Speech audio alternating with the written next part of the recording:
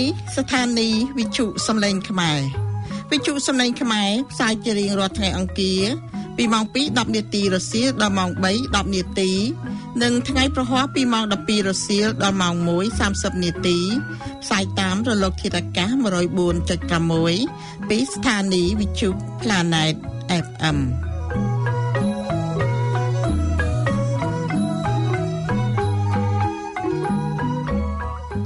ថ្ងៃនេះគឺជាថ្ងៃអង្គារ1រោចខែមិគសេឆ្នាំជូតទស័កពុទ្ធសករាជ2564ត្រូវនៅថ្ងៃទី1ខែធ្នូគ្រិស្តសករាជ2020នាងខ្ញុំកៃម៉ារ៉ាន់សូមជូនព័ត៌មានពីប្រទេសកម្ពុជាព័ត៌មានអន្តរជាតិនិងនីតិផ្សេងស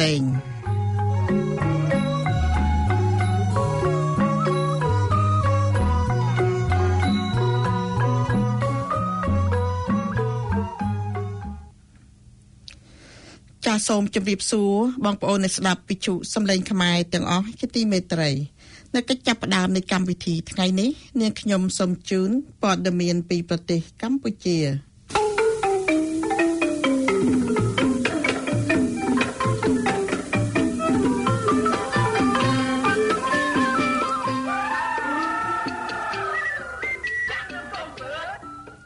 ពលរដ្ឋមានចំនួនដីធ្លីជាមួយក្រុមហ៊ុនស្ករអំពៅចិន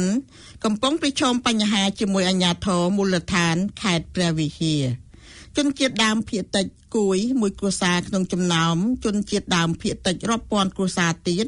រស់នៅខេត្តព្រះវិហារដែលមានចំនួនដីធ្លីរ៉ាំរ៉ៃជាមួយក្រុមហ៊ុនស្ករអំពៅចិនបានបង្ហាញពីទុក្ខវេទនានិងភាពអយុត្តិធម៌ជាច្រើនកើតឡើងក្រោយពីរដ្ឋាភិបាលបានវិនិយោគដីឲ្យក្រុមហ៊ុនចិន Feng Heng Fu Group ជាង 40,000 ហិកតាកាលពីឆ្នាំ2011អ្នកភូមិស្ដីបន្ទោសអាជ្ញាធរមូលដ្ឋានថាមិនត្រឹមតែមិនយកចិត្តទុកដាក់ដោះស្រាយវិបត្តិដីធ្លីនេះទេតែបែរធ្វើទុកបុកម្នេញលើពលរដ្ឋណាដែលទាមទារដីស្រែរបស់ខ្លួនចិញ្ចឹមជីវិតជនជាតិដើមភាគតិចគួយរស់នៅភូមិប្រាសក្អកឃុំមលូព្រៃពីស្រុកឆែបត្អូញត្អែពីទុក្ខលំបាកទាំងផ្លូវកាយនិងផ្លូវចិត្តស្របពេលដែលអាជ្ញាធរមិនឈឺឆ្អាលដោះស្រាយទុក្ខកង្វល់របស់ពួកគេជាច្រើនឆ្នាំមកហើយអ្នកភូមិថានៅគ្រាដែលពួកគេងើបតវ៉ាទាមទារដីស្រែពីក្រុមហ៊ុនចិនម្ដងអាជ្ញាធរមូលដ្ឋានបានប្រើលេសចោទពួកគេថាជាក្រុមបកប្រឆាំងដើម្បីដាក់សម្ពាធមិនឲ្យតវ៉ាជនជាតិដើមភាគតិចគួយលោកស្រីអៀមហូនវ័យ50ឆ្នាំរៀបរាប់ទាំងទឹកភ្នែកថាគ្រួសារលោកស្រីមានដី6ហិកតាជាដីគេដូនតាគ្រប់គ្រងជាច្រើនឆ្នាំមកហើយទៅបានក្រុមហ៊ុនស្ករចិនអំពៅចិនហេងហ៊ូរំលោភឈូសឆាយអស់ទាំងស្រុងកាលពីឆ្នាំ2015លោកស្រីបានស្រែកតវ៉ានិងប្តឹងទៅអាជ្ញាធរឲ្យជួយដោះស្រាយជាច្រើនលើកតែអាជ្ញាធរបែរជាចោទគ្រួសារលោកស្រីថាមកធ្វើស្រែដីរបស់រដ្ឋផ្សេងទៅវិញលើពីនេះទៀតអាជ្ញាធរភូមិហាក់រើសអើងគ្រួសារលោកស្រីនិងតែងតែគំរាមកំហែងដើម្បីដាក់សម្ពាធមិនឲ្យតវ៉ាសំទោស្ត្រីដដែលបន្ថែមថានៅគ្រាដែលក្រុមហ៊ុនចិនផ្អាកដំណើរការកាលពីចុងឆ្នាំ2019គ្រួសារលោកស្រីបានទៅធ្វើស្រែលើដីរបស់ខ្លួនដែលក្រុមហ៊ុនរំលោភយកមកមានទំហំ6ហិកតាក៏ប៉ុន្តែនៅពេលប្រមូលផលនៅពេលថ្មីនេះលោកស្រីបានច្រូតកាត់តែ2ហិកតាប៉ុណ្ណោះ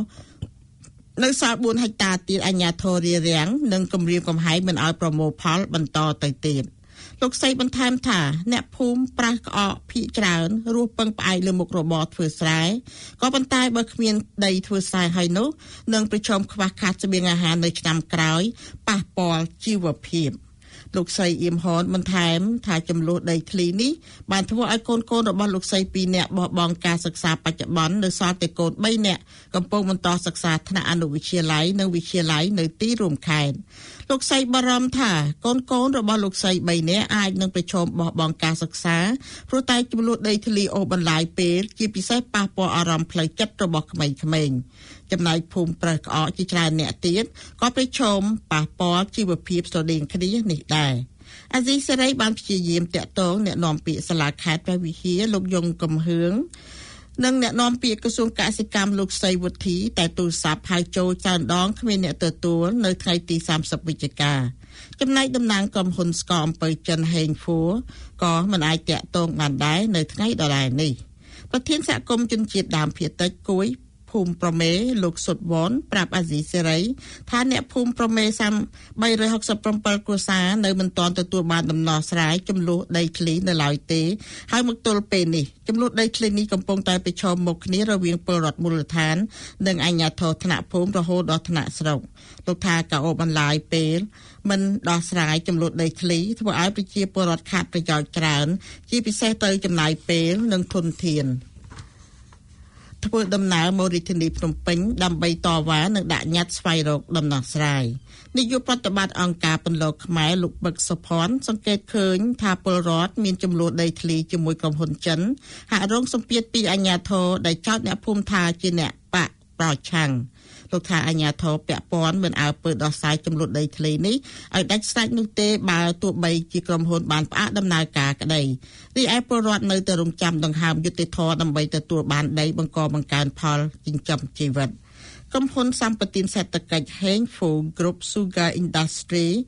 ទទួលសិទ្ធិវិនិយោគពីរដ្ឋាភិបាលលើផ្ទៃដីទំហំជាង 40,000 ហិកតាតាំងពីឆ្នាំ2011វិនិយោគដាំអំពៅនិងកៅស៊ូក្រុមហ៊ុននេះជាក្រុមហ៊ុនមេនិងមានបទសម្ព័ន្ធក្រុមហ៊ុនចំនួន5ទៀតវត្តមានក្រុមហ៊ុនចិនហេងហ្វូចាប់តាំងពីឆ្នាំ2011មកធ្វើឲ្យប៉ះពាល់ដល់ជនជាតិដើមភាគតិចប្រមាណ 2,000 គ្រួសារដែលមានប្រជាពលរដ្ឋប្រមាណ 10,000 នាក់ស្ថិតនៅក្នុងភូមិចំនួន25ឃុំចំនួន10និងស្រុកចំនួន3គឺស្រុកសែនជ័យស្រុកឆែបនិងស្រុកត្បែងមានជ័យប្រជាសហគមន៍ថាក្រុមហ៊ុនបានឈូសឆាយប៉ះពាល់ដីស្រែពលរដ្ឋលុបប្រភពទឹកអូរធម្មជាតិបំផ្លាញទំហំព្រៃឈើធំធេងនិងបានឈូសឆាយដីទួលប្រាសាទបុរាណ4កន្លែងនិងស្ថានីយ៍បុរាណផ្សេងទៀត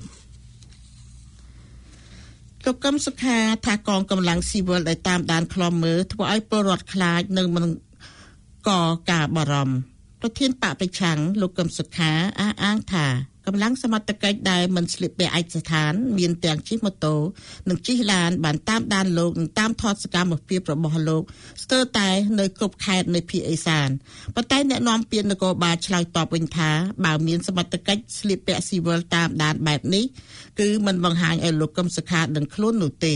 ប្រធានគណៈបកសង្គ្រោះជាតិលោកកឹមសុខាឲ្យដឹងលើ Facebook នៅថ្ងៃទី28វិច្ឆិកាថាក្នុងពេលលោកចុះមូលដ្ឋានក្នុងទឹកដីភូមិភាគឦសានរួមមានខេត្តចេះស្ទឹងត្រែងរតនគិរីនិងមណ្ឌលគិរីរយៈពេល2យប់3ថ្ងៃអាជ្ញាធរមូលដ្ឋានខ្លះបានផ្តល់កិច្ចសហការឲ្យពលរដ្ឋបានជួបនិងទទួលជំនួយសប្បុរសធម៌ពីលោកក៏ប៉ុន្តែលោកថាមានអាជ្ញាធរខ្លះមិនបានសហការល្អនោះទេដោយតម្រូវឲ្យលោកសុំច្បាប់ទៅថ្នាក់លើរបស់ពួកគេលោកបន្តទៀតថានៅកន្លែងខ្លះអាជ្ញាធរមានសមត្ថកិច្ចដែលមានឯកសណ្ឋានត្រឹមត្រូវបានមកជួយការពារនិងរៀបចំសណ្ដាប់ធ្នាប់រហូតដល់ជួយលើកជំនួយជូនពលរដ្ឋចាស់ជរាស្ត្រីឬកុមារផ្សេងទៀតទោះជាយ៉ាងណាលោកថាមានកម្លាំងស្លៀកពាក់ស៊ីវិលជាច្រើនអ្នកបានតាមជិះម៉ូតូឡានតាមដាននិងតាមថតសកម្មភាពរបស់លោកស្ទើរគ្រប់កន្លែងដែលធ្វើឲ្យពលរដ្ឋព្រួយបារម្ភនិងភ័យខ្លាចមិនដឹងថាជាមនុស្សល្អឬមនុស្សអាក្រក់ឡើយតាក់ទងការលើកឡើងនេះអាស៊ីសេរីបានសុំការបំភ្លឺពីអភិបាលខេត្តស្ទឹងត្រែងលោកមុំសរឿនតែលោកប្រាប់ថាជាប់រវល់អាស៊ីសេរីជាយាមសុំការបំភ្លឺពីអភិបាលខេត្តកញ្ចេះលោកវ៉ាន់ថនអភិបាលខេត្តរតនគិរីលោកថនសរុនអភិបាលខេត្តមណ្ឌលគិរីលោកស្វាយសំអាងប៉ុន្តែពេលទូរស័ព្ទចូលគ្មានអ្នកទទួលនៅថ្ងៃទី28ខែវិច្ឆិកាចំណែកអ្នកនាំពាក្យអគ្គស្នងការឋាននគរបាលជាតិលោកឆាយកំខួនយល់ថាមនុស្សដែលតាមសកម្មភាពលោកកឹមសុខានោះអាចជាអ្នកគ្រប់គ្រងលោកកឹមសុខាលោកអះអាងថាប្រសិនបើសមត្ថកិច្ចស្លៀកពាក់ជាស៊ីវិលគឺបន្លំខ្លួនមិនឲ្យលោកកឹមសុខាដឹងខ្លួននោះទេលោកកឹមសុខាត្រូវសមត្ថកិច្ចចាប់ដាក់ពន្ធនាគារនិងបន្តឃុំខ្លួនក្នុងផ្ទះក្រៅក្រមបទចោទក្បត់ជាតិកាលពីឆ្នាំ2017ប៉ុន្តែកាលពីចុងឆ្នាំ2019តុលាការបានបន្ធូរបន្ថយការត្រួតពិនិត្យតាមផ្លូវតុលាការដែលអនុញ្ញាតឲ្យលោកធ្វើដំណើរក្នុងប្រទេសតែហាមឃាត់ធ្វើសកម្មភាពនយោបាយទោះយ៉ាងណាប្រធានគណៈបកប្រឆាំងរូបនេះទើបធ្វើសកម្មភាពតាមបណ្ដាខេត្តញឹកញាប់កាលពីខែកក្កដាឆ្នាំ2020ជាញឹកញាប់មេធាវីនៅមន្ត្រីលោកកឹមសុខាដែលចុះមូលដ្ឋានជាមួយលោកកឹមសុខាតែងត្អូញត្អែងថាសមត្ថកិច្ចនិងអាជ្ញាធរមូលដ្ឋាននៅតែបន្តឃ្លាំមើលរាល់សកម្មភាពលោកកឹមសុខាតែទោះយ៉ាងណាលោកឆាយកំខួននិយាយថាជាទួលនីតិរបស់សមត្ថកិច្ចក្នុង កិច្ចការពារភូមិឃុំមានសុវត្ថិភាពហើយបើលោកកឹមសុខាជាមនុស្សស្អាតស្អំមិនគួរខ្លាចវត្តមានសុវត្ថិកិច្ចឡើយសាលាដំបងរាជធានីភ្នំពេញ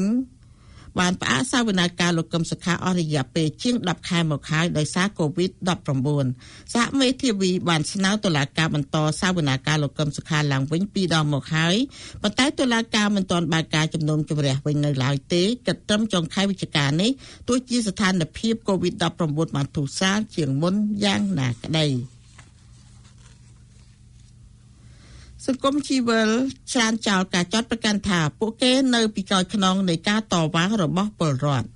សង្គមស៊ីវិលនិងអ្នកតវ៉ាដោយសន្តិវិធីច្រានចោលការចោទប្រកាន់របស់លោកនាយករដ្ឋមន្ត្រីហ៊ុនសែនដែលថាសង្គមស៊ីវិលជាអ្នកញុះញង់ប្រជាពលរដ្ឋឲ្យតវ៉ាពួកគេយល់ថាការលើកឡើងនេះគឺជាការគេចវាសមិនទទួលខុសត្រូវលើបញ្ហាដែលកើតឡើងលើប្រជាពលរដ្ឋប្រធានផ្នែកសិទ្ធិមនុស្សនៃសមាគមការពារសិទ្ធិមនុស្សអាត6លោកនីសុខាមានប្រសាសន៍ថាមន្ត្រីសង្គមស៊ីវិលនិងមេធាវីមួយចំនួនមានកម្មសិលធម៌ត្រឹមត្រូវហើយពាក្យពេចន៍ដែលពួកគេនិយាយប្រាប់ពលរដ្ឋគឺជាការផ្ដល់ជំនួយផ្នែកច្បាប់មិនមែនជាការញុះញង់ដោយការលើកឡើងរបស់ហ៊ុនសែននោះទេលោកថាការថ្លែងសារបែបនេះគឺជាការគំរាមកំហែងនឹងរដ្ឋបិទសេរីភាពរបស់អង្គការក្រៅរដ្ឋាភិបាលក្នុងការអភិវឌ្ឍការងារព្រោះប្រសាសន៍របស់ហ៊ុនសែនមានឥទ្ធិពលលើមន្ត្រីមូលដ្ឋានដោយពួកគេអាចបន្តបន្តឹងនិងតាមដានសកម្មភាពរបស់មន្ត្រីសង្គមស៊ីវិលជាដើមការលើកឡើងរបស់មន្ត្រីសិទ្ធិមនុស្សរូបនេះគឺជាការឆ្លើយតបទៅនឹងលោកនាយករដ្ឋមន្ត្រីហ៊ុនសែនដែលថ្លែងនៅពេលថ្មីៗនេះដោយចោទប្រកាន់អង្គការក្រៅរដ្ឋាភិបាលនិងមេធាវីមួយចំនួនថាបានធ្វើសកម្មភាពញុះញង់ប្រជាពលរដ្ឋដើម្បីឲ្យធ្វើបាតកម្មប្រឆាំងរដ្ឋាភិបាលលោកបន្តថាលោកលើកទឹកចិត្តឲ្យពួកគេផ្ដល់ជំនួយផ្លូវច្បាប់ឬការពារក្តីជូនជនក្រីក្រជាជាងការញុះញង់ប្រជាពលរដ្ឋក្រៅពីហ៊ុនសែនអាជ្ញាធរនិងក្រុមសន្តិសុខខណ្ឌដូនពេញដែលតែងតែរៀបរៀងរុញច្រាននិងគំរាមកំហែងក្រុមស្ត្រីតវ៉ាថ្ងៃសុក្រក៏បានចោទចំទៅអង្គការសិទ្ធិមនុស្សក្នុងស្រុកនិងអង្គការសហប្រជាជាតិខាងផ្នែកសិទ្ធិមនុស្ស UN ដែលទៅឃ្លាំមើលការតវ៉ានោះថាជាអ្នកនៅពីក្រោយខ្នងនិងជាអ្នកសម្របសម្រួលឲ្យក្រុមស្ត្រីឡើងមកតវ៉ាផងដែរផ្ទុយពីការចោទប្រកាន់នេះប្រពន្ធរបស់សមាជិកគណៈបក្សសង្គ្រោះជាតិលោកកកុម្ភាគឺលោកស្រីពុំចន្ទថាឲ្យដឹងថាការតវ៉ានេះគឺចេញពីចន្ទៈរបស់ប្រជាពលរដ្ឋដែលរងគ្រោះផ្ទាល់ដោយសារការរំលោភបំពានសិទ្ធិសេរីភាពនិងរឿងអយុត្តិធម៌ផ្សេងៗលើគ្រួសាររបស់ពួកគេដែលមិនពាក់ព័ន្ធនឹងអង្គការក្រៅរដ្ឋាភិបាលនោះទេលោកស្រីបន្តថាក្រុមសង្គមស៊ីវិលគ្រាន់តែជាអ្នកខ្លំមើលការតវ៉ារបស់ពលរដ្ឋប៉ុណ្ណោះលោកស្រីស្នើឲ្យលោកហ៊ុនសែនបញ្ឈប់ការទម្លាក់កំហុសឲ្យអង្គការក្រៅរដ្ឋាភិបាលហើយងាកមកដោះស្រាយបញ្ហាជូនប្រជាពលរដ្ឋដែលរងភាពអយុត្តិធម៌វិញប្រសើរជាងកន្លងមកក្រុមអង្គការការពារសិទ្ធិមនុស្សមួយចំនួនដូចជាមជ្ឈមណ្ឌលសិទ្ធិមនុស្សកម្ពុជា CCHR សមាគមអាត6និងមជ្ឈមណ្ឌលសកម្មភាព Solidarity Center ធ្លាប់បានចេញផ្សាយរបាយការណ៍ខ្លំមើលសិទ្ធិមនុស្សរួមគ្នាដោយរកឃើញថារដ្ឋាភិបាលនិងអាជ្ញាធរគ្រប់ជាន់ថ្នាក់នៅតែគៀបសង្កត់រដ្ឋបတ်បំផិតបំភ័យធ្ងន់ធ្ងរលើសិទ្ធិសេរីភាពមូលដ្ឋានរបស់ក្រុមអង្គការសង្គមស៊ីវិលសហជីពនិងពលរដ្ឋទូទៅទាំងអង្គការជាតិនិងអន្តរជាតិសុទ្ធតែទាមទារឲ្យរបបហ៊ុនសែនបញ្ឈប់ទង្វើរំលោភបំពានទាំងនេះនិងគោរពសិទ្ធិទាំងឡាយដែលមានចែងក្នុងរដ្ឋធម្មនុញ្ញនិងច្បាប់អន្តរជាតិរដ្ឋាភិបាលស៊ុយអែតសម្រេចបិទស្ថានទូតនៅកម្ពុជានៅចុងឆ្នាំ2021រដ្ឋាភិបាលស៊ុយអែត Sweden ប្រកាសបិទស្ថានទូតរបស់ខ្លួននៅភ្នំពេញនៅចុងឆ្នាំ2021ខាងមុខអ្នកវិភាគយល់ថាការសម្រេចចិត្តដ៏គួរឲ្យភ្ញាក់ផ្អើលនេះទំនងជាប្រទេសស៊ុយអែតខកចិត្តនឹងបញ្ហាប្រជាធិបតេយ្យនិងការរំលោភសិទ្ធិមនុស្សធ្ងន់ធ្ងរនៅកម្ពុជាក្រសួងការបរទេសស៊ុយអែតប្រកាសនៅថ្ងៃទី26ខែវិច្ឆិកាថានៅពេលដែលស្ថានទូតបិទចាប់ពីឆ្នាំ2021តទៅនោះនឹងមិនមានបុគ្គលិករបស់ខ្លួននៅកម្ពុជាទៀតឡើយដោយសកម្មភាពការបរទេសទាំងឡាយជាមួយកម្ពុជាត្រូវផ្ទេរឲ្យស្ថិតក្រោមការចាត់ចែងរបស់ស្ថានទូតស៊ុយអែតប្រចាំនៅប្រទេសថៃវិញចំណែកកិច្ចសហប្រតិបត្តិការអភិវឌ្ឍវិញក្រសួងការបរទេសស៊ុយអែតបញ្ជាក់ថានឹងនៅតែបន្តអនុវត្តតាមរយៈទីភ្នាក់ងារសហប្រតិបត្តិការអភិវឌ្ឍអន្តរជាតិស៊ុយអែតហៅកាត់ថា SIDA ក្រសួងការបរទេសស៊ុយអែតបកស្រាយថាការផ្លាស់ប្ដូរនេះជាផ្នែកមួយនៃការសម្របខ្លួនជាបន្តរបស់ក្រសួងការបរទេសស៊ុយអែតដើម្បីឆ្លើយទៅនឹងការប្រែប្រួលស្ថានភាពខាងក្រៅនិងតម្រូវការត្រួតពិនិត្យនិងសេវាកម្មថ្មីក្រសួងការបរទេសឲ្យដឹងទៀតថាដំណើរការផ្លាស់ប្ដូរបើកឬបិទស្ថានទូតនិងស្ថានកុងស៊ុលនេះតែងកើតឡើងជាប្រចាំក្រសួងការបរទេសស៊ុយអែតបន្ថែមថាទោះបីជាស្ថានទូតស៊ុយអែតនៅរាជធានីភ្នំពេញនឹងទៅបិទទ្វារនៅចុងឆ្នាំ2021ក្តីក៏ស៊ុយអែតនៅតែមានទំនាក់ទំនងល្អជាមួយកម្ពុជាហើយទំនាក់ទំនងនេះនឹងបន្តតាមមធ្យោបាយថ្មីទៀតតែតទៅនឹងករណីនេះអាស៊ីសេរីមិនអាចសុំការឆ្លើយតបពីអ្នកនាំពាក្យក្រសួងការបរទេសលោកកុយគួងបានទេដោយទូរស័ព្ទចូលជាច្រើនដងតែគ្មានអ្នកទទួលចំណែកប្រធានអង្គភិបអ្នកនាំពាក្យរដ្ឋាភិបាលលោកផៃសិផានមានប្រសាសន៍ថាការរុះរើស្ថានទូតនៅទៅទីក្រុងបាងកកនេះគឺជាការសម្រេចចិត្តផ្ទៃក្នុងរបស់ប្រទេសស៊ុយអែតឬអាចជាផែនការសន្សំសំចៃក្រោយរងផលប៉ះពាល់ពីវិបត្តិជំងឺ Covid លោកអាងថាគ្មានការប្រជុំមុខដាក់គ្នារវាងរដ្ឋាភិបាលកម្ពុជានិងស៊ុយអែតនោះទេព្រោះគោលការណ៍នយោបាយការបរទេសរបស់រដ្ឋាភិបាលកម្ពុជាមិនយកប្រទេសណាមួយជាសត្រូវឡើយលោកបន្តថាស៊ុយអែតបានប្រកាសខ្លួនឯងរួចហើយថាប្រទេសទាំងពីរនៅតែមានទំនាក់ទំនងល្អជាមួយគ្នាប៉ុន្តែលោកសោកស្ដាយដែលមិនមានមតិមួយចំនួនលើកឡើងអំពីចំណុចអវិជ្ជមានរបស់កម្ពុជាទោះជាយ៉ាងណាក្នុងដំណើរទស្សនកិច្ចនៅភ្នំពេញកាលពីខែតុលាឆ្នាំ2017ឯអគ្គរដ្ឋទូតស៊ុយអែតទទួលបន្ទុកសិទ្ធិមនុស្សប្រជាធិបតេយ្យនិងនីតិរដ្ឋអ្នកស្រីអានីកាបែនដេវីតបានបញ្ជាក់ប្រាប់តំណាងរដ្ឋាភិបាលកម្ពុជាហើយថាបើគណៈបក្សសង្គ្រោះជាតិទៅបានរំលាយរឿងនេះនឹងបង្ខំឲ្យរដ្ឋាភិបាលស៊ុយអែតគិតគូរឡើងវិញពីទំនាក់ទំនងជាមួយកម្ពុជា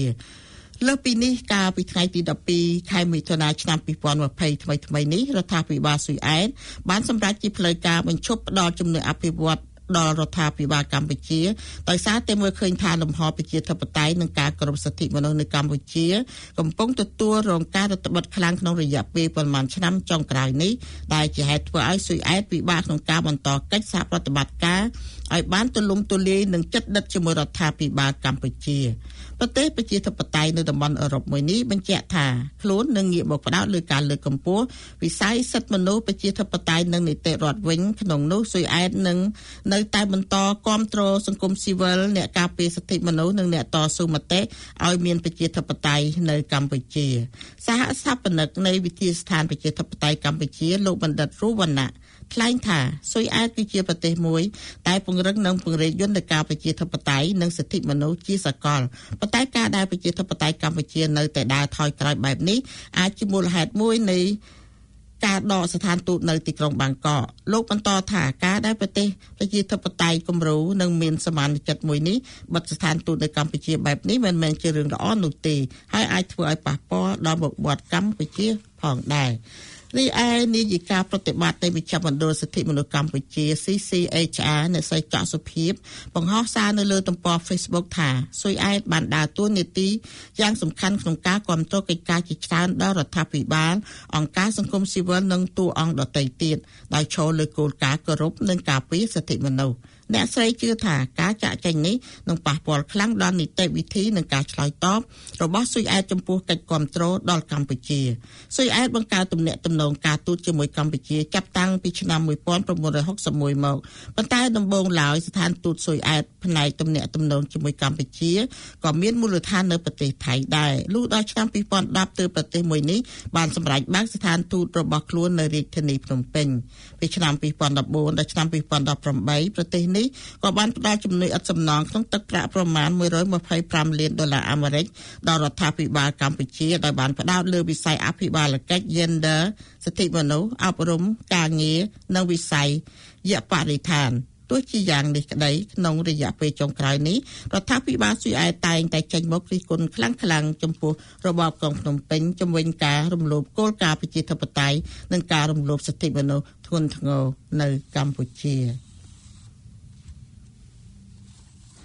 ចាជាបន្តទៅទៀតនេះខ្ញុំសូមជូននៅសេចក្តីរាយការណ៍មួយស្ដីពីកុំយុវជនស្នើចុះពិនិត្យជាក់ស្ដែងទីតាំងដែលអាជ្ញាធរថាវៀតណាមរុះរើតង់ពីតាមពន្ធទល់ដែនដោយលោកលេងម៉ាលីពេលវិទ្យុអាស៊ីសេរីសូមអញ្ជើញស្ដាប់ដូចតទៅ ញាធរនៅក្នុងខេត្តចំនួន2ជាប់ព្រំដែនកម្ពុជានិងវៀតណាមអះអាងថា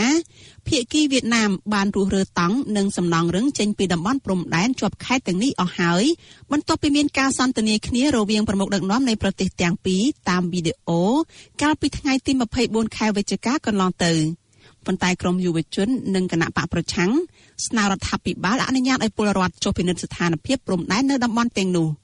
ចាលោកលេងម៉ាលីរាយការណ៍ព័ត៌មាននេះអាជ្ញាធរខេត្តស្វាយរៀងអះអាងថាភាគីវៀតណាមបានរុះរើតង់ចំនួន9ចេញពីតំបន់ព្រំដែននៃស្រុកចន្ទ្រាដែលមិនទាន់ឯកភាពគ្នាបោះបង្គោលព្រំដែនអស់ហើយអ្នកនាំពាក្យសាលាខេត្តស្វាយរៀងលោករស់សុផារិតឲ្យអាស៊ីសេរីដឹងនៅថ្ងៃទី26វិច្ឆិកាថាតង់ទាំងនោះគឺយោធាវៀតណាមបានសង់ឡើងដើម្បីទប់ស្កាត់ការរីករាលដាលជំងឺ COVID-19 ហើយការសាងសង់នោះមិនប៉ះពាល់ដល់ការបង្កបង្កើនផលរបស់ពលរដ្ឋខ្មែរនៅតំបន់ព្រំដែននោះទេ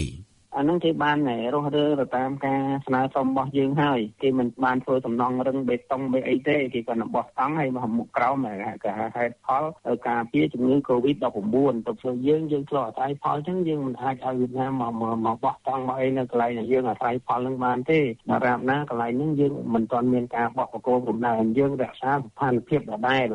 ចំណែកអភិបាលខេត្តកណ្ដាលលោកគង់សុភ័ណ្ឌវិញបានប្រាប់អាស៊ីសេរីនៅថ្ងៃទី26វិច្ឆិកាថាភាគីវៀតណាមបានរុះរើតង់និងសំណង់រឹងចំនួន26កន្លែងចេញពីតំបន់ព្រំដែននៃខេត្តកណ្ដាលអស់ហើយ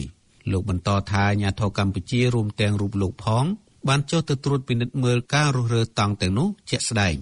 ដោយឡែកខេត្តមួយចំនួនទៀតដែលមានករណីវៀតណាមបោះតង់នៅក្បែរតំបន់ព្រំដែនមិនទាន់ឯកភាពគ្នាដែរនោះអាស៊ីសេរីមិនអាចតាក់ទងសុំការបំភ្លឺបានទេដូចជាអភិបាលខេត្តកំពតលោកជាវតាយនិងអភិបាលខេត្តត្បូងឃ្មុំលោកជាមច័ន្ទសុភ័ណ្ឌជាដើមដោយពួកលោកមិនលើកទូរស័ព្ទនៅថ្ងៃទី26វិច្ឆិកាកាលពីចុងខែកក្កដាកន្លងទៅអគ្គស្នងការរងនិងជាអ្នកនាំពាក្យអគ្គស្នងការដ្ឋាននគរបាលជាតិលោកឆៃកំខឿនបានប្រាប់អាស៊ីសេរីថាវៀតណាមបានបោះតង់ចំនួន287កន្លែងនៅតំបន់ដែលមិនទាន់ឯកភាពបោះបង្គោលព្រំដែននៃភូមិសាស្ត្រខេត្តកណ្ដាលតាកែវព្រៃវែងស្វាយរៀងកំពតត្បូងឃ្មុំ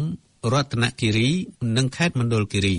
អាជ្ញាធរខ្មែរអះអាងថាការរុះរើតង់ទាំងនេះគឺបន្ទាប់ពីមានការសន្ទនាគ្នាតាមប្រព័ន្ធវីដេអូរវាងលោកនាយករដ្ឋមន្ត្រីហ៊ុនសែននិងលោកងួៀងស៊ុនហ្វុកនាយករដ្ឋមន្ត្រីវៀតណាមកាលពីថ្ងៃទី24វិច្ឆិកាមេដឹកនាំប្រទេសទាំងពីរបានបង្ហាញមោទនភាពចំពោះសមិទ្ធផលទាក់ទងនឹងកិច្ចការព្រំដែនដូចជាការផ្ដល់សច្ចាប័នលើសន្ធិសញ្ញាបំពេញបន្ថែមលើសន្ធិសញ្ញាកំណត់ព្រំដែនរដ្ឋឆ្នាំ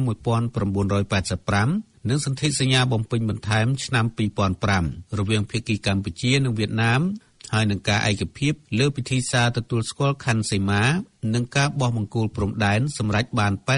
84% បន្ថែមពីនេះភាគីប្រទេសទាំងពីរបដិញ្ញាដោះស្រាយការកំណត់បង្គោលព្រំដែនដែលនៅសល់ចំនួន 16% ឲ្យរួចរាល់និងប្រែក្លាយតំបន់ព្រំដែនឲ្យទៅជាតំបន់សន្តិភាពអភិវឌ្ឍនិងកិច្ចសហប្រតិបត្តិការទោះជាយ៉ាងនេះក្តីពលរដ្ឋរស់នៅគៀកព្រំដែនកម្ពុជាវៀតណាមក្នុងខេត្តត្បូងឃ្មុំលោកជាវិរៈប្រាប់អាស៊ីសេរីថាវៀតណាមមិនទាន់រុះរើតង់និងសំណង់រឹងចេញពីតំបន់ព្រំដែនក្នុងស្រុកមេមត់នៅឡើយទេលោកថាក្នុងតំបន់ឃុំចំនួន3នៃស្រុកមេមត់មានតង់និងសំណង់រឹងជិត10កន្លែងដែលគេបោះក្នុងចន្លោះបង្គោលព្រំដែនលេខ85រហូតដល់បង្គោលព្រំដែនលេខ95ខ្ញុំស្នើសុំឲ្យអាជ្ញាធរយូននឹងដកតង់នឹងរើចេញអស់ទៅតាមបណ្ដោយព្រំដែននឹងហើយជាពិសេសនឹងឲ្យគណៈកម្មការព្រំដែនអ្នកដែលពាក់ព័ន្ធធ្វើការងារកិច្ចការព្រំដែននឹងសូមជួយអន្តរាគមន៍ឲ្យបានច្បាស់លាស់ខ្ញុំព្រួយបារម្ភដល់ថាតង់នឹងវាអាចខ្លាយទៅជាសំណង់រឹងបើសិនជាយើងមិនអើពើចំណែកសមាជិកក្រុមការងារ100រាត្រីលោកឃឹមសុខុមនៅមិនទាន់ជឿថាវៀតណាមរុះរើតង់និងសំណង់រឹងចេញពីតំបន់ព្រំដែនក្នុងខេត្តកណ្ដាលអស់នោះទេព្រោះអាជ្ញាធរនៅតែរដ្ឋបិទមិនឲ្យពួកលោកចុះពិនិត្យរឿងនេះជាក់ស្ដែងលោកចង់ឲ្យរដ្ឋាភិបាលអនុញ្ញាតឲ្យពលរដ្ឋយុវជននិងអង្គការសង្គមស៊ីវិលចុះពិនិត្យករណីនេះឲ្យបានទូលំទូលាយដោយមិនត្រូវរដ្ឋបិទគំរាមកំហែងនិងចាប់ចងពលរដ្ឋបាទយើងឃើញកន្លងមកអត់មានសិទ្ធិសេរីភាពគ្រប់គ្រាន់នៅក្នុងការទៅមើលប្រគល់ព្រំដែនទេអត់ទាន់នៅក្នុងការនិយាយរឿងព្រំដែននឹងទេអត់ជាកំហុសមួយដ៏ធ្ងន់ដោយឡែកតំណាងរាជគណៈបក្សសង្គ្រោះជាតិលោកអ៊ុំសំអានដែលកំពុងរស់នៅនិរទេសនៅសហរដ្ឋអាមេរិក គាំទ្រចំពោះការរុះរើតង់និងសំណង់រឹងរបស់យោធាវៀតណាមចេញពីតំបន់ព្រំដែនក្នុងខេត្តកណ្ដាលក៏ប៉ុន្តែលោកស្នើឲ្យរដ្ឋាភិបាលជំរុញឲ្យភាគីវៀតណាមត្រូវរុះរើតង់និងសំណង់រឹងចេញពីតំបន់ព្រំដែននៃខេត្តដែលនៅជាប់ប្រទេសវៀតណាមទាំងអស់លោកទទូចជាថ្មីទៀតឲ្យរដ្ឋាភិបាលប្តឹងភាគីវៀតណាមទៅតុលាការយុត្តិធម៌អន្តរជាតិ ICJ និងលុបចោលសន្ធិសញ្ញាបំពេញបន្ថែមទាំងឡាយណាដែលផ្ទុយពីរដ្ឋធម្មនុញ្ញខ្ញុំបាទលេងម៉ាលីអាស៊ីសេរីពីរដ្ឋធានី Washington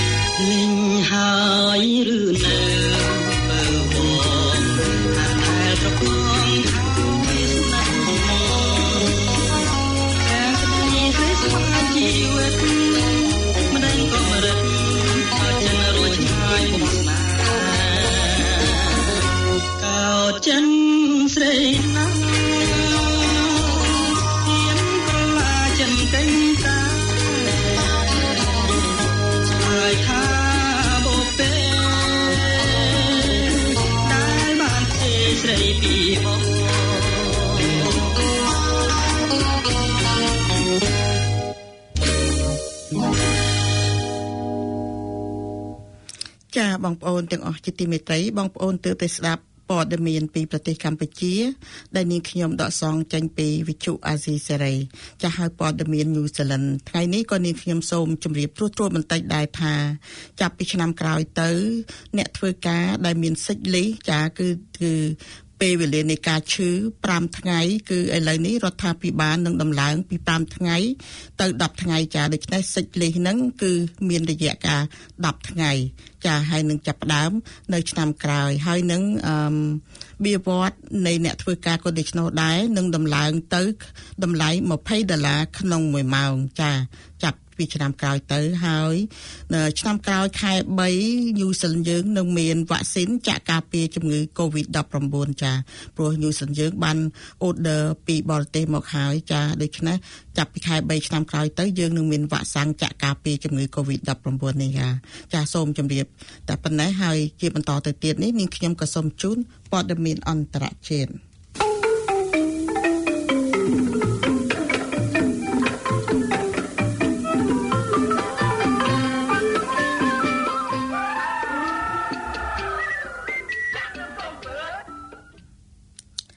កូរ៉េខាងត្បូងនឹងចាប់ពីនៃអ្នកមិនពាក់ម៉ាស់ក្រោយការឆ្លង COVID-19 ប្រចាំថ្ងៃកើនឡើងគំហុកវិញប្រទេសកូរ៉េខាងត្បូងបានរាយការណ៍ពីការកើនឡើងករណីឆ្លងជំងឺ COVID-19 ប្រចាំថ្ងៃដ៏ច្រើនបំផុតក្នុងរយៈពេល70ថ្ងៃគណៈរដ្ឋាភិបាលនិយាយថាខ្លួននឹងធ្វើការពិន័យចំពោះមនុស្សដែលមិនពាក់ម៉ាស់នៅទីសាធារណៈទីភ្នាក់ងារត្រួតពិនិត្យនិង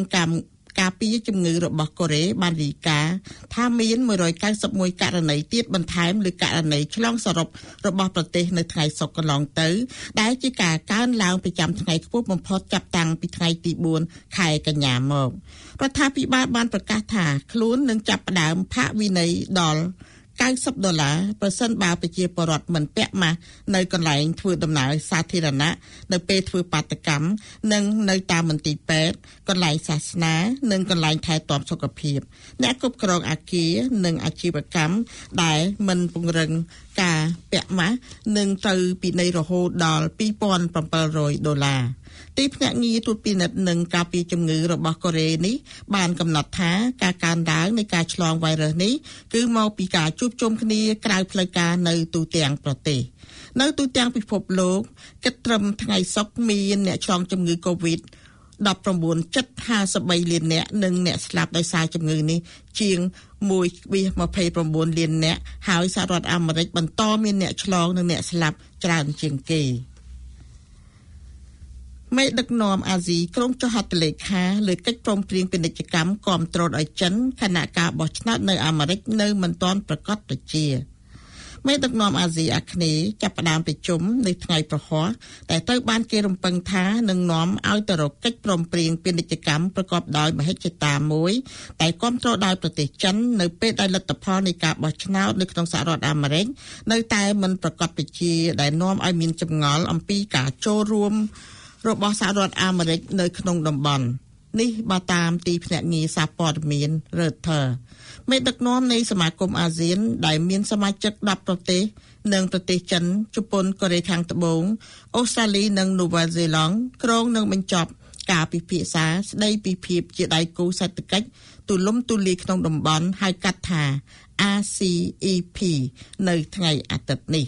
កិច្ចព្រមព្រៀងដែលត្រូវបានគេរំពឹងថានឹងត្រូវចុះហត្ថលេខានៅថ្ងៃអាទិត្យនៅខាងក្រៅនៃកិច្ចប្រជុំកំពូលអាស៊ានតាមអនឡាញដែលមានរយៈពេល4ថ្ងៃនៅទីក្រុងហាណូយប្រទេសវៀតណាមនោះនឹងចំណាយពេលច្រើនឆ្នាំទៀតដើម្បីបញ្ចប់ប៉ុន្តែនឹងបន្ថយពន្ធដារជាបន្តបន្ទាប់នៅតាមតំបន់ជាច្រើនហើយអាចក្លាយជាកិច្ចព្រមព្រៀងពាណិជ្ជកម្មដ៏ធំបំផុតរបស់ពិភពលោកប្រទេសទាំង15ដែលបានចូលរួមគឺមានចំនួនប្រជាជន1/3 នៃប្រជាជនពិភពលោកស្មើនឹង 29% នៃផលិតផលក្នុងស្រុកសរុបរបស់សកល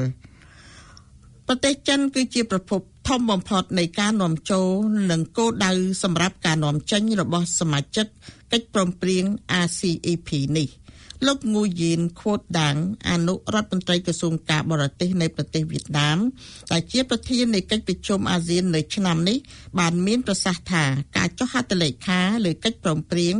RCEP នឹងផ្ដល់កម្លាំងចលករសម្រាប់ពាណិជ្ជកម្មក្នុងតំបន់ជាពិសេសរវាងប្រទេសហត្ថលេខីកិច្ចប្រជុំកំពូលនេះកើតឡើងស្របពេលដែលលទ្ធផលនៃការបោះឆ្នោតប្រធានាធិបតីសហរដ្ឋអាមេរិកមិនទាន់ត្រូវបានប្រកាសនៅឡើយទេទោះបីជាលោកโจ Biden បេក្ខជនគណបក្សប្រជាធិបតេយ្យត្រូវបានព្យាករណ៍ថាទទួលបានសម្លេងអង្គបោះឆ្នោតលើសពី170ដែលត្រូវការសម្រាប់ការទទួលជ័យជំនះក៏ដោយលោក Biden ដែលជាអនុប្រធានាធិបតីក្នុងអំឡុងពេលមានគោលនយោបាយងាកទៅរកអាស៊ី Pivot to Asiaរបស់អតីតប្រធានាធិបតីបារ៉ាក់អូបាម៉ានោះត្រូវបានគេរំពឹងថានឹងងាកចេញពីរបៀបវារៈអាមេរិកជាអតិភិបអាមេរិក First របស់លោកត្រាំហើយនឹងចូលរួមម្ដងទៀតយ៉ាងសកម្មនៅក្នុងតំបន់នេះអាជ្ញាធរថៃអនុញ្ញាតឲ្យពលរដ្ឋគ្មានដីធ្លីអាចរស់នៅក្នុងតំបន់ព្រៃកោងកាងបើពួកគេជួយការពារតំបន់នោះអាជ្ញាធរថៃបានសម្រេចការព្រមព្រៀងជាមួយសហគមន៍ដែលគ្មានដីធ្លីរស់នៅមួយក្រុមដែលអនុញ្ញាតឲ្យពួកគេអាចរស់នៅក្នុងព្រៃកោងកាងបានប្រសិនបើពួកគេជួយការពារតំបន់នោះដែលនេះគឺជាកិច្ចសហការដែលទំនងជាអាចធ្វើទៅបាននៅទូទាំងប្រទេសថៃនេះបើយោងតាមការបញ្ជាក់របស់អង្គការសិទ្ធិដីធ្លីនានាទីភ្នាក់ងារព័ត៌មាន Reuters បានរាយការណ៍ថានៅក្រោមអនុសារណៈយោគយល់គ្នារវាងរដ្ឋាភិបាល ក្រុមអង្គការសិទ្ធិមនុស្សនិងក្រុមគ្រួសារប្រហែល45គ្រួសារនៅក្នុងភូមិរិននងជិតមាត់សមុទ្រសហគមន៍នោះនឹងមិនមានសិទ្ធិកាន់កាប់ដីធ្លីទេក៏ប៉ុន្តែនឹងទទួលបានការជួយឧបត្ថម្ភនៅក្នុងការសាងសង់ផ្ទះសម្បែងនិងលទ្ធភាពប្រើប្រាស់សេវាសាធារណៈនានាដូចជាទឹកនិងអគ្គិសនីជាដើមកិច្ចព្រមព្រៀងដែលបានធ្វើឡើងនៅដើមខែនេះឥឡូវនេះត្រូវបានគេយកទៅអនុវត្តនៅតាមតំបន់ជាប់មាត់សមុទ្រនានានៅក្នុងប្រទេសថៃដូចជាក្រុងភូកេតនិងក្រុងក្រាប៊ីជាដើមលោកមេត្រីចុងក្រែតជូអ្នកគ្រប់គ្រងនៃអង្គការឈុំឈុនថៃ Foundation ដែលជាផ្នែកមួយនៃអនុសារណៈយោគយល់គ្នានេះបាននិយាយថាសហគមន៍បានតស៊ូដើម្បីបានដីធ្លីអស់រយៈពេលជាយូរមកហើយយើងបានព្យាយាមរកដំណោះស្រាយតាមរយៈការចរចាជាច្រើនលោកបានប្រាប់អង្គការ Thomson Reuters Foundation នៅថ្ងៃច័ន្ទកន្លងនេះថានេះគឺជាគម្រោងសាកល្បងដំបូងបំផុតប្រភេទនេះដែលជាគំរូនៃកិច្ចសហប្រតិបត្តិការរវាងសហគមន៍អង្គការសិទ្ធិពលរដ្ឋនិងរដ្ឋាភិបាលដែលអាចធ្វើការដើម្បីប្រជាពលរដ្ឋដែលគ្មានដីធ្លីនៅក្នុងតំបន់អភិរក្សប្រជាពលរដ្ឋថៃប្រហែល 1/3 ក្នុងចំណោមប្រជាពលរដ្ឋសរុបចំនួន69លាននាក់ពឹងផ្អែកលើដីធ្លីដើម្បីជីវភាពរស់នៅប៉ុន្តែក្នុងចំណោមដីឯកជនប្រហែល 70% ប្រជាពលរដ្ឋប្រហែលតិចជាង 1/5 ប៉ុណ្ណោះដែលមានសិទ្ធិកាន់កាប់ជាផ្លូវការនេះបើយោងតាមការបញ្ជាក់របស់ក្រុមអង្គការសិទ្ធិដីធ្លីដែលបានអំពាវនាវជាយូរមកហើយឲ្យមានការធ្វើកំណែទម្រង់អាជ្ញាធរប៉ាគីស្ថានថាវ៉ាក់សាំង Pfizer មិនស័ក្តិសមប្រើក្នុងប្រទេសកំពុងអភិវឌ្ឍទេក្រុមហ៊ុនឱសថអាមេរិកបានប្រកាសការពីថ្ងៃច័ន្ទកន្លងទៅថាការសាកល្បងដំណាក់កាលចុងក្រោយដំណាក់កាលចុងក្រោយនៃវ៉ាក់សាំងដែលត្រូវចាក់ចំនួន2ដូសដែលមានសក្តានុពលរបស់ខ្លួនបានបង្ហាញលទ្ធផលថាមានប្រសិទ្ធភាព 90% ក្នុងការទប់ស្កាត់វីរុសទៅលើអ្នកដែលបានចាក់សាកល្បងដោយគ្មានភស្តុតាងពីការឆ្លងមេរោគពីមុនលទ្ធផលនេះទៅបានសាទរថាជាព័ត៌មានវិជ្ជមានដ៏កម្រមួយតែក្នុងការប្រយុទ្ធប្រឆាំងនឹងជំងឺរាតត្បាតដែលមានមនុស្សឆ្លងជាង50លាននាក់នៅទូទាំងសកលលោកដោយក្នុងនោះបានសម្លាប់មនុស្ស1លាន2សែននាក់និង33លាននាក់ទៀតបានជាសះស្បើយក៏ប៉ុន្តែលោកសាស្ត្រាចារ្យអត្ថាយោរ៉ាហ្មាន់ប្រធានក្រុមការងារវិទ្យាសាស្ត្រនិងបច្ចេកវិទ្យាប៉ាគីស្ថានបាននិយាយកាលពីថ្ងៃអង្គារថាវាមិនទាន់ដល់ពេលតែប្រទេសរបស់លោកនិងប្រទេសកំពុងអភិវឌ្ឍផ្សេងអបអរនឹងលទ្ធផលវ៉ាក់សាំង Pfizer នេះទេលោកសាស្ត្រាចារ្យរ៉ាហ្មាន់បានប្រាប់ VOA ថានេះជាប្រភេទម៉ូលេគុលតែមួយនៃវ៉ាក់សាំង RNA នឹងទៅរក្សាទុកក្នុងសីតុណ្ហភាព80អង្សាសេដូច្នេះវ៉ាក់សាំងនេះមិនស័ក្តិសមសម្រាប់ប្រទេសកំពុងអភិវឌ្ឍទេលោកសាស្ត្រាចារ្យបានបញ្យល់បន្ថែមថាកន្លែងស្តុកវ៉ាក់សាំងដែលមានសីតុណ្ហភាពត្រជាក់និងការដឹកជញ្ជូនវ៉ាក់សាំងពីប្រលានយន្តហោះទៅកាន់ទីក្រុងនានានិងទៅកាន់ប្រទេសនានានៅមិនទាន់មានទេនៅតាមបណ្ដាប្រទេសកំពុងអភិវឌ្ឍលោកសាស្ត្រាចារ្យបានបញ្ជាក់ទៀតថាអ្នកជំងឺ COVID-19 នឹងតម្រូវឲ្យចាក់សាំងសំទោឲ្យចាក់វ៉ាក់សាំង Pfizer 2ដូសក្នុងចន្លោះពេល3សប្តាហ៍ម្ដងហើយការរក្សាទុកវ៉ាក់សាំងនៅក្នុងកន្លែងត្រជាក់គឺជាបញ្ហាពិបាកនៅក្នុងប្រទេសប៉ាគីស្ថានដែលជាប្រទេសមានសីតុណ្ហភាពចន្លោះពី40អង្សាសេទៅ50អង្សាសេនៅតំបន់ភាគខាងត្បូងនិងតំបន់ភាគនិរតីការសាកល្បងវ៉ាក់សាំងនៅប៉ាគីស្ថានលោកសាស្ត្រាចារ្យរ៉ាត់មែនថ្លែងថាក្នុងកិច្ចសហការជាដៃគូជាមួយចិនប៉ាគីស្ថានកំពុងស្ថិតក្នុងដំណាក់កាលចុងក្រោយនៃការសាកល្បងវ៉ាក់សាំងពីរប្រភេទដែលចាក់តែមួយដងផលិតដោយប្រទេសចិនលោកថាវ៉ាក់សាំងទាំងនេះអាចរក្សាទុកនៅក្នុងសីតុណ្ហភាពធម្មតាបានមិនដូចវ៉ាក់សាំង Pfizer ទេលោកបាននិយាយថាការសាកល្បងរបស់យើងកំពុងមានដំណើរការល្អអ្វីដែលខ្ញុំបានដឹងគឺយើងទទួលបានលទ្ធផលវិជ្ជមានមករហូតវ៉ាក់សាំងទាំងពីរនេះមិនត្រូវការរក្សាទុកក្នុងសីតុណ្ហភាព80អង្សាទេខ្ញុំរំពឹងថាវ៉ាក់សាំងទាំងពីរនេះស័ក្តិសមសម្រាប់ប្រទេសប៉ាគីស្ថានជាងវ៉ាក់សាំង Pfizer វ៉ាក់សាំងមួយក្នុងចំណោមវ៉ាក់សាំងនានាដែលស្ថិតក្រោមការសាកល្បងក្នុងប្រទេសប៉ាគីស្ថានត្រូវបានផលិតឡើងដោយក្រុមហ៊ុន Bio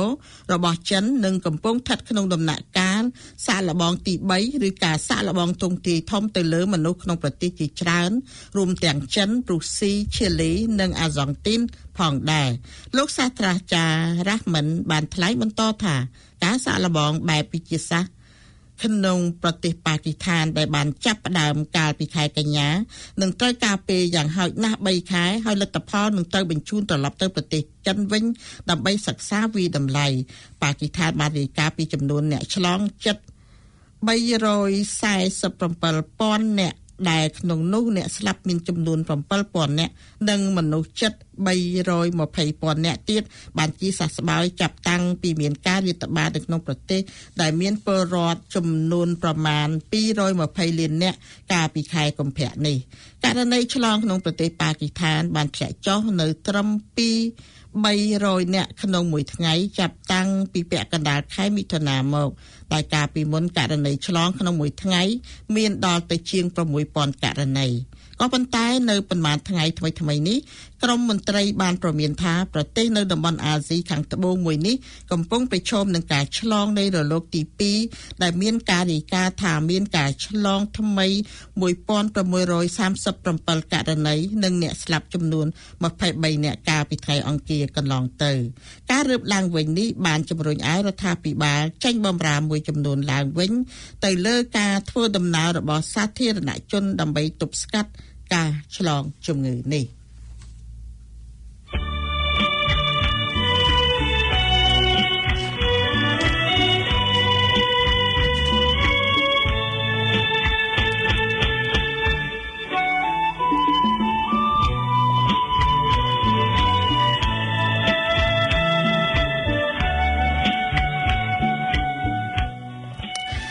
បងប្អូនអ្នកស្ដាប់ទាំងអស់ជាទីមេត្រីបងប្អូនទើបតែបានស្ដាប់ព័ត៌មាននៅក្នុងប្រទេសកម្ពុជាព័ត៌មានអន្តរជាតិចាស់ហើយនៅពេលនេះផងដែរបងប្អូនកំពុងតែស្ដាប់ការផ្សាយនៃវិទ្យុសំឡេងខ្មែរដែលផ្សាយផ្ទាល់ចេញពីទីក្រុងអូកឡែននៃប្រទេសញូហ្សេឡង់ចាស់ហើយជាបន្តទៅទៀតនេះនាងខ្ញុំសូមជូននាទីសុខភាព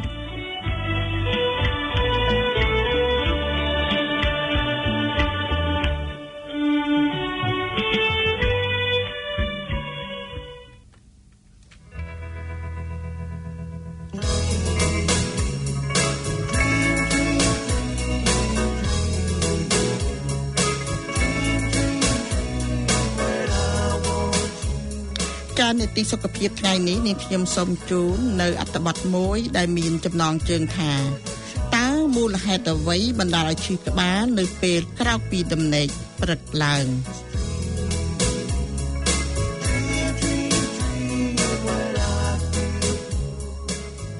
មនុស្សគ្រប់រូបនរណាក៏ធ្លាប់មានបទពិសោធន៍ឈឺក្បាលដែរ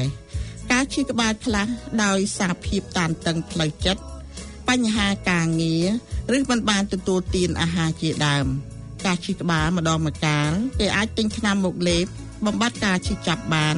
ដូចជា Tylenol ឬ Paracetamol ជាដើម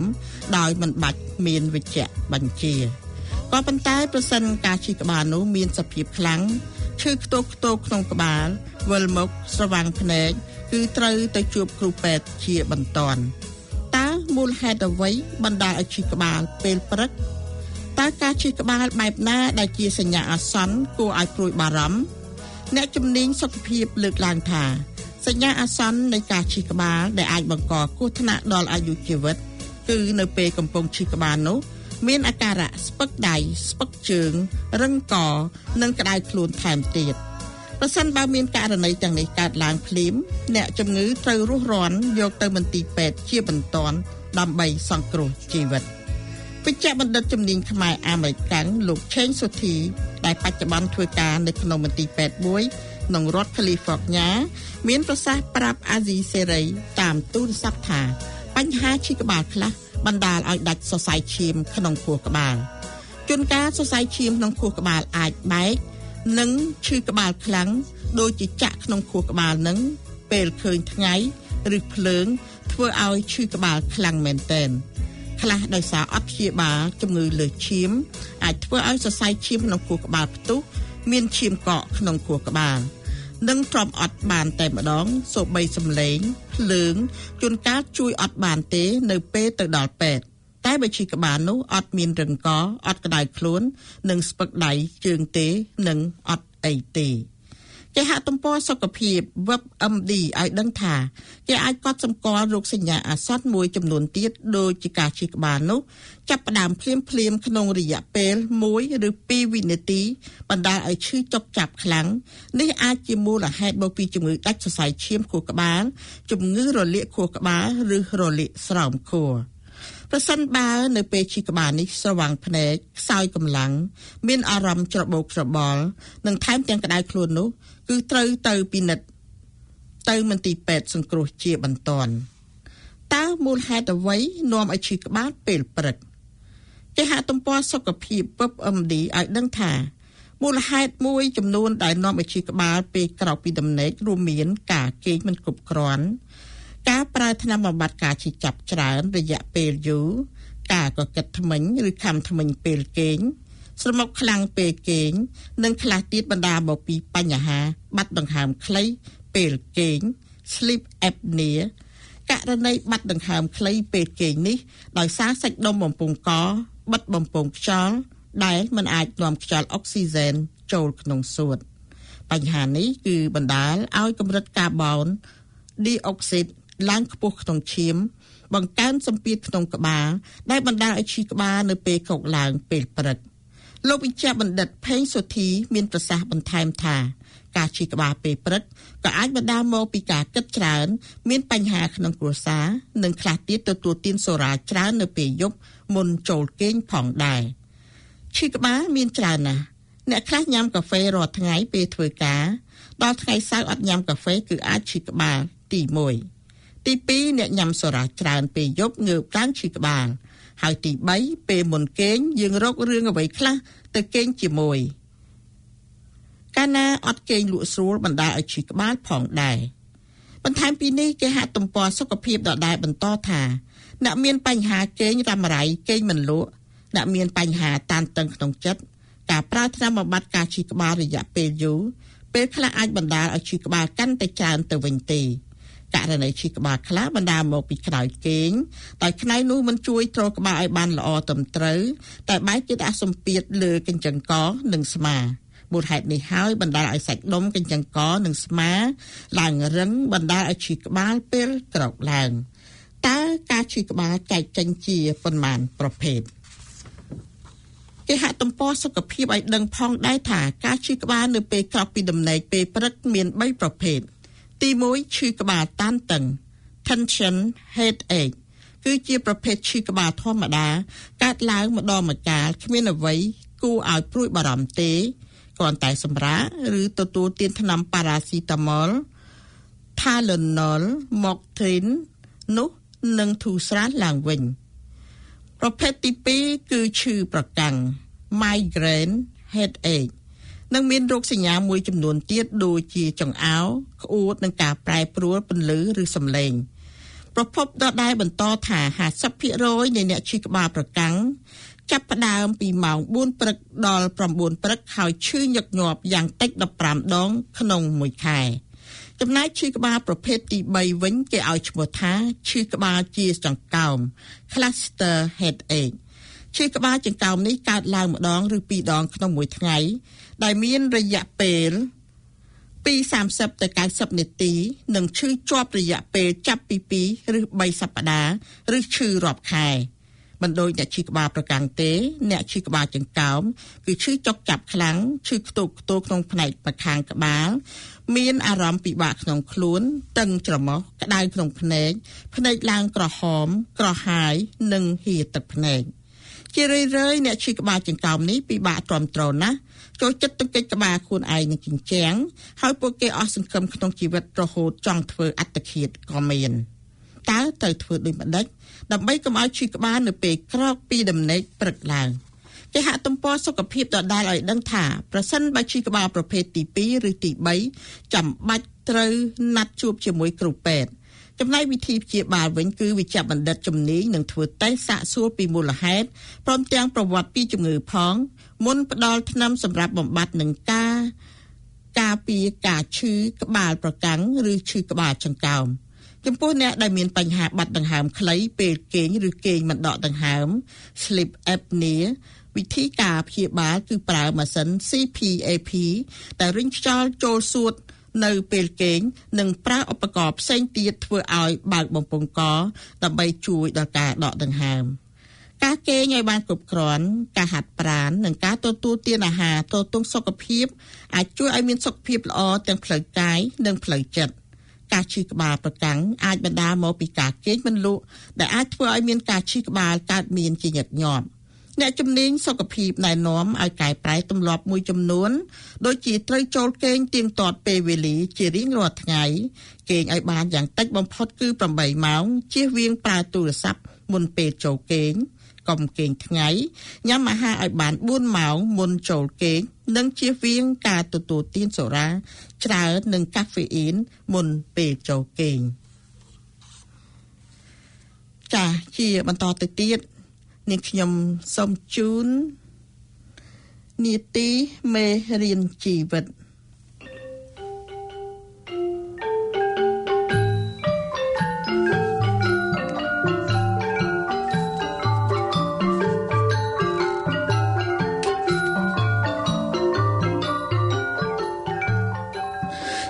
នីតិមេរៀនជីវិតថ្ងៃនេះនាងខ្ញុំសូមលើកយកនៅអត្ថបទមួយដែលមានចំណងជើងថាមិនអប់រំចិត្តជាការភ្លៀងភ្លាត់របស់មនុស្ស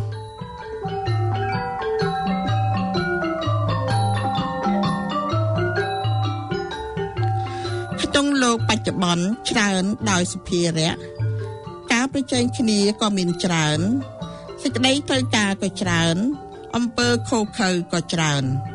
មនុស្សយើងសពថ្ងៃរកតែនិយាយឲ្យត្រូវថាចង់បានអ្វីឲ្យពិតប្រាកដនោះក៏និយាយមិនបានដែរសេចក្តីសុខសឹងដោយបក្តីជារបស់រកបានងាយក៏ត្រឡប់ទៅជារកបានដោយលំបាកវិញនេះព្រោះមកអំពីការភ្លៀងភ្លាត់របស់មនុស្សយើងពោលគឺមនុស្សយើងមានការប្រងើយកន្តើយដល់ការអប់រំចិត្តមិនឃើញតម្លៃក្នុងការដុសខាត់សម្អាតចិត្តរបស់ខ្លួននឹងឯងធម្មទានឈ្នះអស់ទានទាំងពួងទុក្ខរបស់មនុស្សលោកមិនអាចកែខៃបានដោយការជួយខាងផ្លូវកាយតែម្យ៉ាងនោះឡើយដរាបណាឧបនិស្ស័យអាក្រក់របស់មនុស្សលោកនៅមិនដូរផ្លាស់ទេមនុស្សលោកនៅតែមានសេចក្តីដឹងខ្លួនជាទុក្ខដដែលវិធីដ៏ប្រសើរបំផុតសម្រាប់ដោះស្រាយនៅបញ្ហានេះគឺការជួយឲ្យមនុស្សលោកមានការចេះដឹងនិងមាននៅសេចក្តីបរិសុទ្ធកើតឡើងសេចក្តីល្ងងខ្លៅគឺជាឫសគល់ដ៏សំខាន់នៃអំពើអាក្រក់និងទុក្ខទាំងពួងដូច្នេះអ្នកដែលមានបំណងចង់ជួយដោះស្រាយទុក្ខក្នុងលោកសូមជួយឲ្យមនុស្សបាននៅការសិក្សាល្អបានទទួលនៅភាពភ្លឺស្វាងនិងបរិសុទ្ធក្នុងចិត្តផងចុះមានធម៌ទើបចេះគ្រប់ការខ្វះខាតធម៌ស្មើគ្នានឹងការខ្វះខាតនៅអ្វីៗគ្រប់យ៉ាងការបណ្ដុះបណ្ដាលឲ្យមនុស្សមានធម៌ក៏ស្មើគ្នានឹងឲ្យមនុស្សមានអ្វីៗគ្រប់យ៉ាងដែរសេចក្តីនេះគ្រប់គ្នាពិសោធន៍បានដោយខ្លួនឯងនិងពិសោធន៍បានគ្រប់ពេលវេលាទោះជាមិនបានសម្បត្តិណាក៏ដោយសេចក្តីសំខាន់គឺនៅត្រង់មិនត្រូវការដូច្នេះសម្បត្តិទាំងពួងក៏អស់ន័យក៏អស់សេចក្តីប្រាថ្នាឈ្នះអស់នៅទុក្ខទាំងពួងសរីរៈដាក់គុណធម៌ទើបសំគួរសរីរៈនេះបើមិនជាទីទទួលរងនៅសេចក្តីល្អហើយក៏ជារបស់អាក្រក់ក្រៃលែងជាទុក្ខខ្លាំងផងមានភារៈមិនចេះចប់ផងជាមាផងទោះជាមាននៅសេចក្តីសុខខ្លះក៏ជាសេចក្តីសុខបោកប្រាស់ដែរព្រះពុទ្ធអង្គទ្រង់ត្រាស់ថាភារា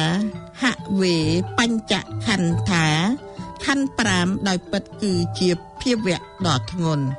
ណដ្ឋិខន្ធសមាទុក្ខាទុក្ខណានាស្មើដោយខណ្ឌមិនមានឡើយ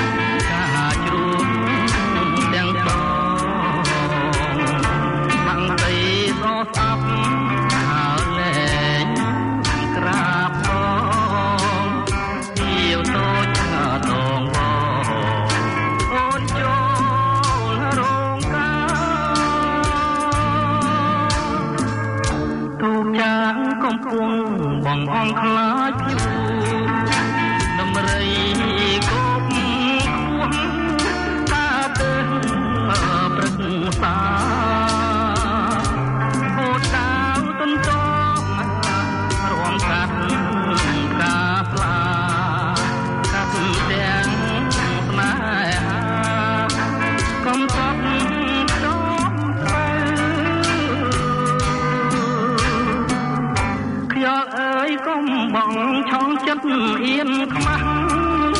ខែកុំរាំងនោះឲ្យឃើញផ្លូវពីដូ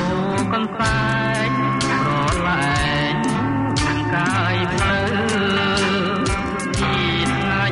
នេះទៅយើងត្រូវបែកគ្នា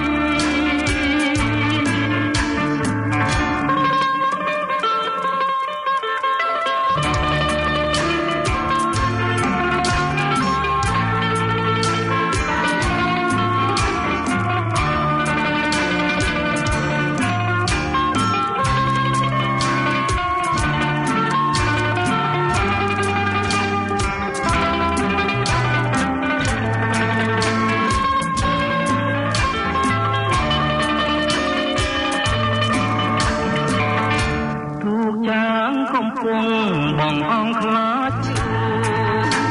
សម្រីគប់ខ្ពស់ដើរទៅ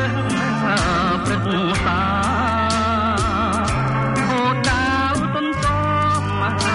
រំកាត់កាស្លាកាត់ទាំងស្នេហាកំតត់ខ្ញុំ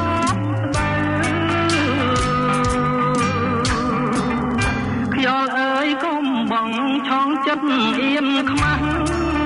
ខែកុំរាំងនោះឲ្យឃើញផ្លូវពីដូកន្សែងរលែងកាយផ្លូវពីថ្ងៃនេះទៅយើងត្រូវបែកគ្នា